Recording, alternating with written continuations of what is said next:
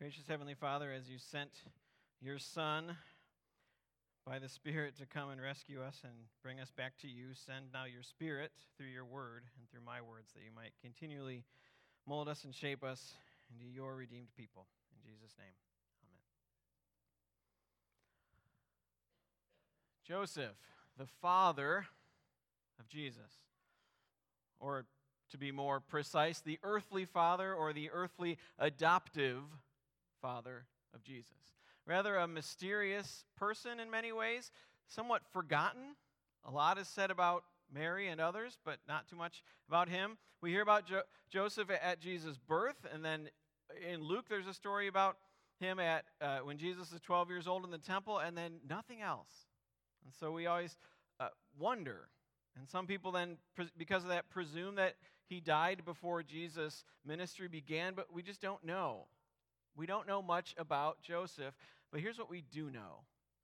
Joseph trusted God and obeyed. Joseph trusted God, Matthew tells us, in some really tough things. He is betrothed to Mary. That means they are legally bound together, but not living together. Last week I told you marriage then was, for Jewish people, was in three parts. You first signed the document and paid the bride price. That happened at once, and then there was a year gap until the third part. And the year gap was you lived apart, you probably didn't even see each other, and that was your public witness of your faithfulness to each other. There's no child already, though, and you publicly show your faithfulness apart. And then third, after that year, you are joined together physically, and you're together in your own home. And they're in this 1 year gap that's called betrothal. They're legally married, but not together, which is why Matthew has the language about, husband, wife, divorce, that kind of thing. So they probably don't see each other, but yet Joseph is probably working hard every day to prepare to take care of his future wife and family. And in that time, in that gap, Mary, it says, was found to be with child. That means she's probably showing that she's pregnant. And Joseph finds out somehow. And you can imagine then being heartbroken and hurt, because he knows the child isn't his. So he naturally must conclude that Mary has not been faithful, even though he has. But Joseph still loves Mary and is caring and is merciful, but he can't marry her. She's been unfaithful, which means he can't trust her, not trustworthy. And on top of that, it would bring great shame to him and his family. So you can see all these things swirling in his head, saying, man, what should I do? And then Matthew says, and this is Chapter 1, verse 19, he says, being a righteous man and not willing to put Mary to shame, Joseph resolved to divorce her quietly. What a man of integrity. He could have publicly shamed her, sent her away, and came out looking like the innocent and righteous man that he was. And according to some strict Old Testament law, he could have pushed to have her even put to death for her unfaithfulness, but he doesn't do that. He's merciful and compassionate. And so as Joseph tossed and turned one night, wrestling with this whole thing, something happens. An angel appears. Now you notice in the Christmas story, angels appear to people alone and separately, and then they have to trust God and trust each other. This angel only appears to Joseph and says, don't be afraid.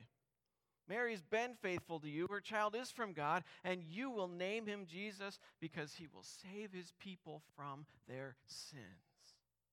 That's what the name Jesus means, Savior. And then Joseph woke up, and just like that, the confusion was gone, the wrestling was gone, the anxiety was gone. He knew in that moment that he heard from God, and he obeyed. Joseph trusted God and obeyed without hesitating. Now, God asks Joseph to give up a lot of things here. For starters, God asked Joseph, like Mary, to give up having all the answers and having everything figured out about life and about God. God asked Joseph to trust him about Mary's child. And people might make other conclusions. And not just now, but throughout Jesus' life, people might whisper about the timing and the timeline of this baby. Yet, Joseph trusted God and obeyed. Now, there's another thing that God asks Joseph to give up, and that is the right to name his son.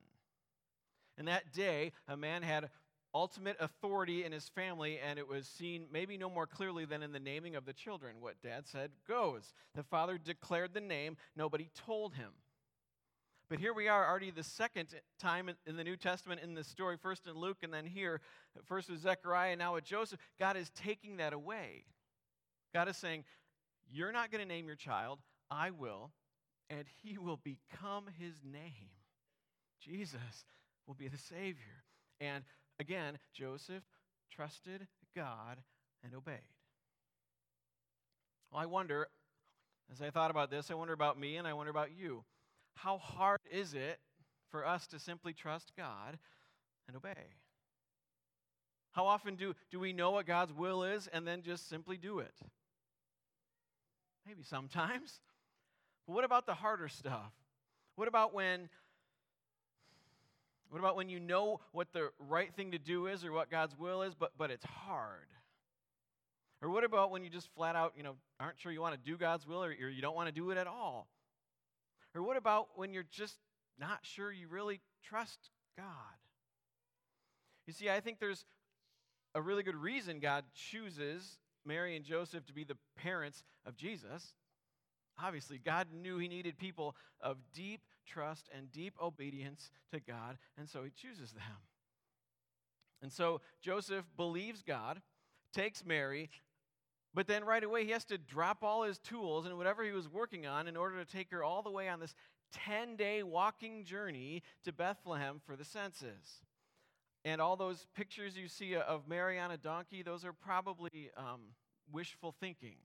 Because in Luke, you later find out when they give the sacrifice for Jesus being born and the purification of Mary, there's a few options in the Old Testament, and they gave the one for the poor people, which means they weren't wealthy. They gave the poor sacrifice, 2 turtle doves, not a larger animal. So it's probably wishful thinking that they had a large animal to ride on. And while they're there, Mary gives birth to the Savior. And then not long after that, an angel appears to Joseph again. We see that in chapter 2, verse 13. A second time, an angel appears, and not to anyone else, just Joseph, and says, go, take your family, flee to Egypt. Herod will try to kill your son. And again here, Joseph simply trusted God and obeyed. And under the cover of night, Joseph protects his family, leading them all the way to Egypt. By the way, there was a large Jewish community in Alexandria, Egypt at the time, and then became a Christian community there because some of the earliest New Testament Greek manuscripts we have, even from like the 3rd century, come from Alexandria. So it's probably where they went. And you get the notion here, though, that Joseph slept, the angel appeared, and poof, in that moment, he woke up, got them, and left quickly. Joseph, the man of integrity, the man of compassion, is the man of deep faith and trust in God. He trusted God and obeyed right away. And by the way, Herod did kill all the babies in Bethlehem, and Jesus survives because Joseph listened to God and obeyed. Now, yes, I truly believe that God knew what he was doing and God was orchestrating all things in his salvation story for his purpose, yes. But if you think for a moment just on an earthly level here, Jesus comes really close to dying. And a lot of people did lose their child because of the cruelty of Herod. And it almost seems like the story just hangs on a wire here. Jesus was really close to that. Again, from an earthly perspective, he's really close to dying. He was a helpless little baby, toddler at best. It reminds me of parts of The Lord of the Rings where Frodo is, trying to get to Mordor, and he's, only got these few people with them, and none of them are particularly helpful, and nothing seems to be going, that's not Jesus' family, but it just seems like the whole story kind of hangs on a wire, and you're not sure what's going to happen here. Jesus only lives because Joseph trusted God, believed the angel, obeyed. So again, from an earthly perspective here, reading the story, Jesus is saved, his life is saved because of his father Joseph's obedience. And that's the kind of home that Jesus grew up in.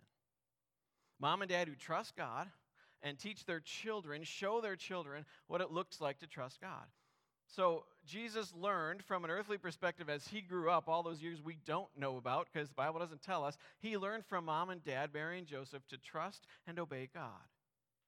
And Jesus saw his parents live out deep faith even when it cost them. So when Jesus grows up, begins his ministry, you see his entire ministry is simple obedience to his heavenly Father. Jesus says things like, I'm here to do the will of my Father. I must do the will of my Father. It's what I came for. Jesus came to earth at the Father's will. The Father sends the Son into the world to redeem us. And Jesus lived and taught and healed and ministered because it was the Father's will that he did that. And in fact, Jesus died on the cross in part out of obedience to his heavenly Father. Jesus prayed in the garden before he's arrested and tried and crucified, and he prays, Father, is there any other way? Let this cup pass from me. Nevertheless, not my will, but yours be done. So Jesus grew up seeing his dad, Joseph, trust God and obey. And it was Joseph's trust and obedience that actually saved Jesus' life when he was young. But then when Jesus grows up, he returns the favor to his dad and saves Joseph by his own obedience on the cross. You see, Jesus as a baby was saved by Joseph's obedience. And then Joseph and you and me by faith were saved by Jesus' obedience. Jesus obeyed all of the law for you and me, did all of God's will, lived perfectly for you and me, lived the life we should have lived, was crucified for the actual sinful lives that we do live.